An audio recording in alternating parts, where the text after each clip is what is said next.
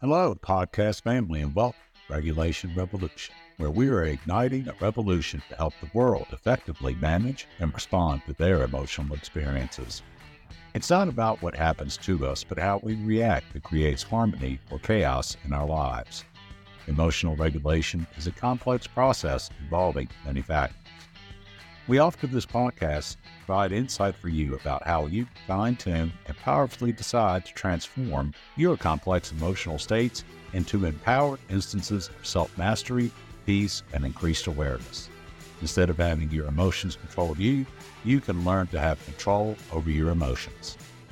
The following program in no way constitutes therapeutic counseling and does not establish a therapeutic relationship or offer any premise of confidentiality with any listener or participant. For more information, visit us at regulationrevolution.com. Welcome to today's episode of Regulation Revolution with your co-hosts Amy Reamer and Barry Vassar, Heart and Mind. Amy is a licensed therapist, professional speaker, and teacher. Barry is a pre-licensed therapist and practice manager at Heart and Mind. To find out more about Heart and Mind, please visit heartmindrva.com.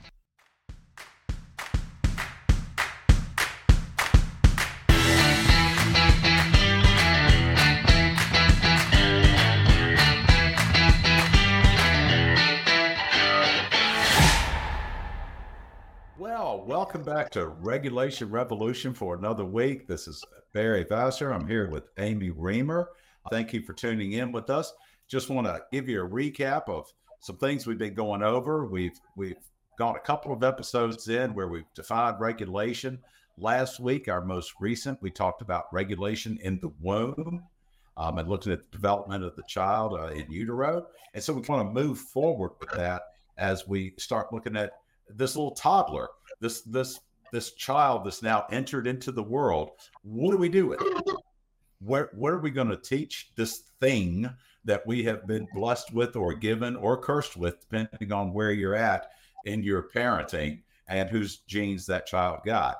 So as a new parent, meeting the physical needs of another little human being through co-regulation, which starts in the womb, but does not stop in the womb. It continues into early childhood. And today we're going to look at some of those developmental issues that come along, some of the ways you can offer regulation to that new child that you have. What's our episode title today? Know Your ABCs, Alpha, Beta Children. Now, I don't know about you generation folks out there to keep track of all these generations. I have lost track. Amy, I don't know if you're keeping track, but we went apparently A through Z, and now this whole group between 2010 and now is Alpha, and ones being born now are Beta. But anyway, you're probably going to have one of these. Alpha goes apparently through 2024. If you had a baby this year or you're pregnant maybe and expecting a baby next year in 2024, if you're still watching this in 2023 and you have an alpha baby, and then if your baby is born in 2025 to 2039, that's generation beta. So we're trying to talk with these folks that are either pregnant now, having little babies now, or maybe planning to have little babies soon. You got it. And even those with a 1-year-old that they're still figuring out why is he still crying at night and everything else. But on regulation, you brought up that there was a video, a clip that you wanted for those folks who are watching this to be able to see. Did you want to show that now?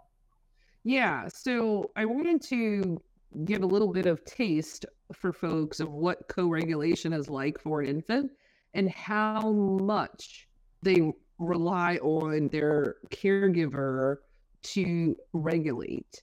And so the still face experiment was done by Dr. Edward Tronick and has done studies on this. And this is a YouTube video of one, and you can YouTube it. There's a still face. This one happens to be with a mom. There are still faces with dads.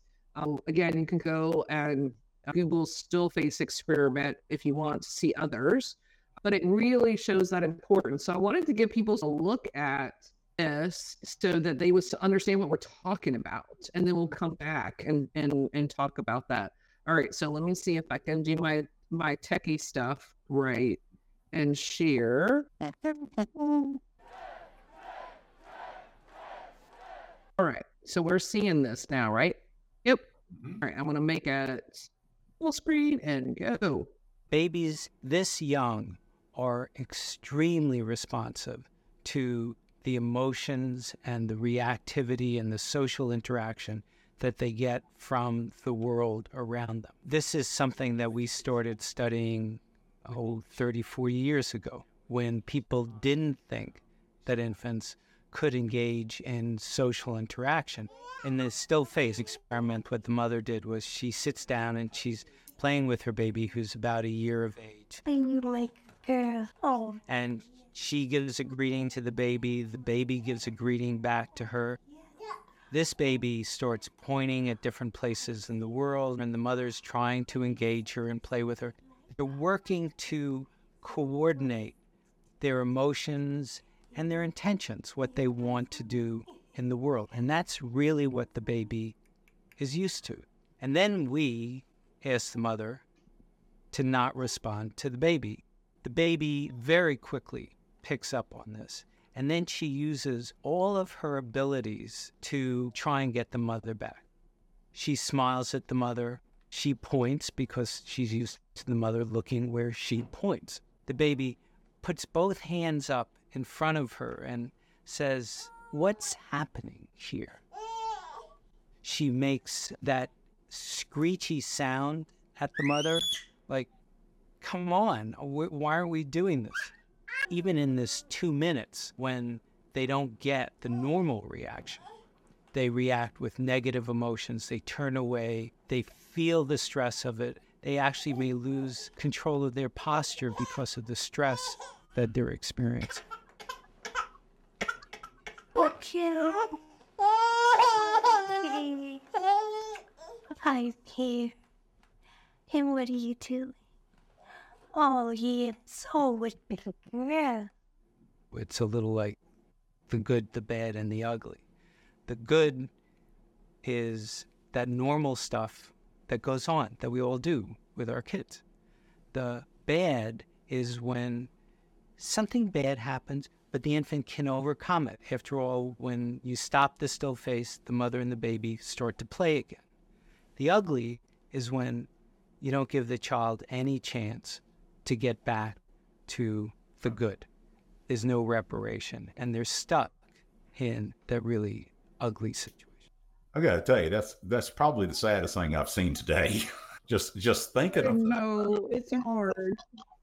Yes. But like that was a 2.5 minute video, and the full 2 minutes, of course, wasn't her with her face shut. They moved that forward a little bit, but there's such a powerful message about regulation and what it is and how babies don't have much of.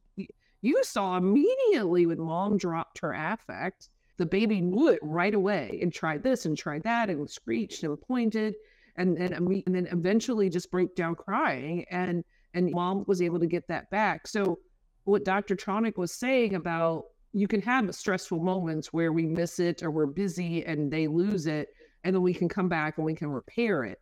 But if we think about things about 0 to 12 months, how quickly that brain is developing and growing, and look at things like depression. There's studies out there that showed babies' cortisol levels went up when a depressive parent would come to them, and then their cortisol levels would drop when the depressive parents went away.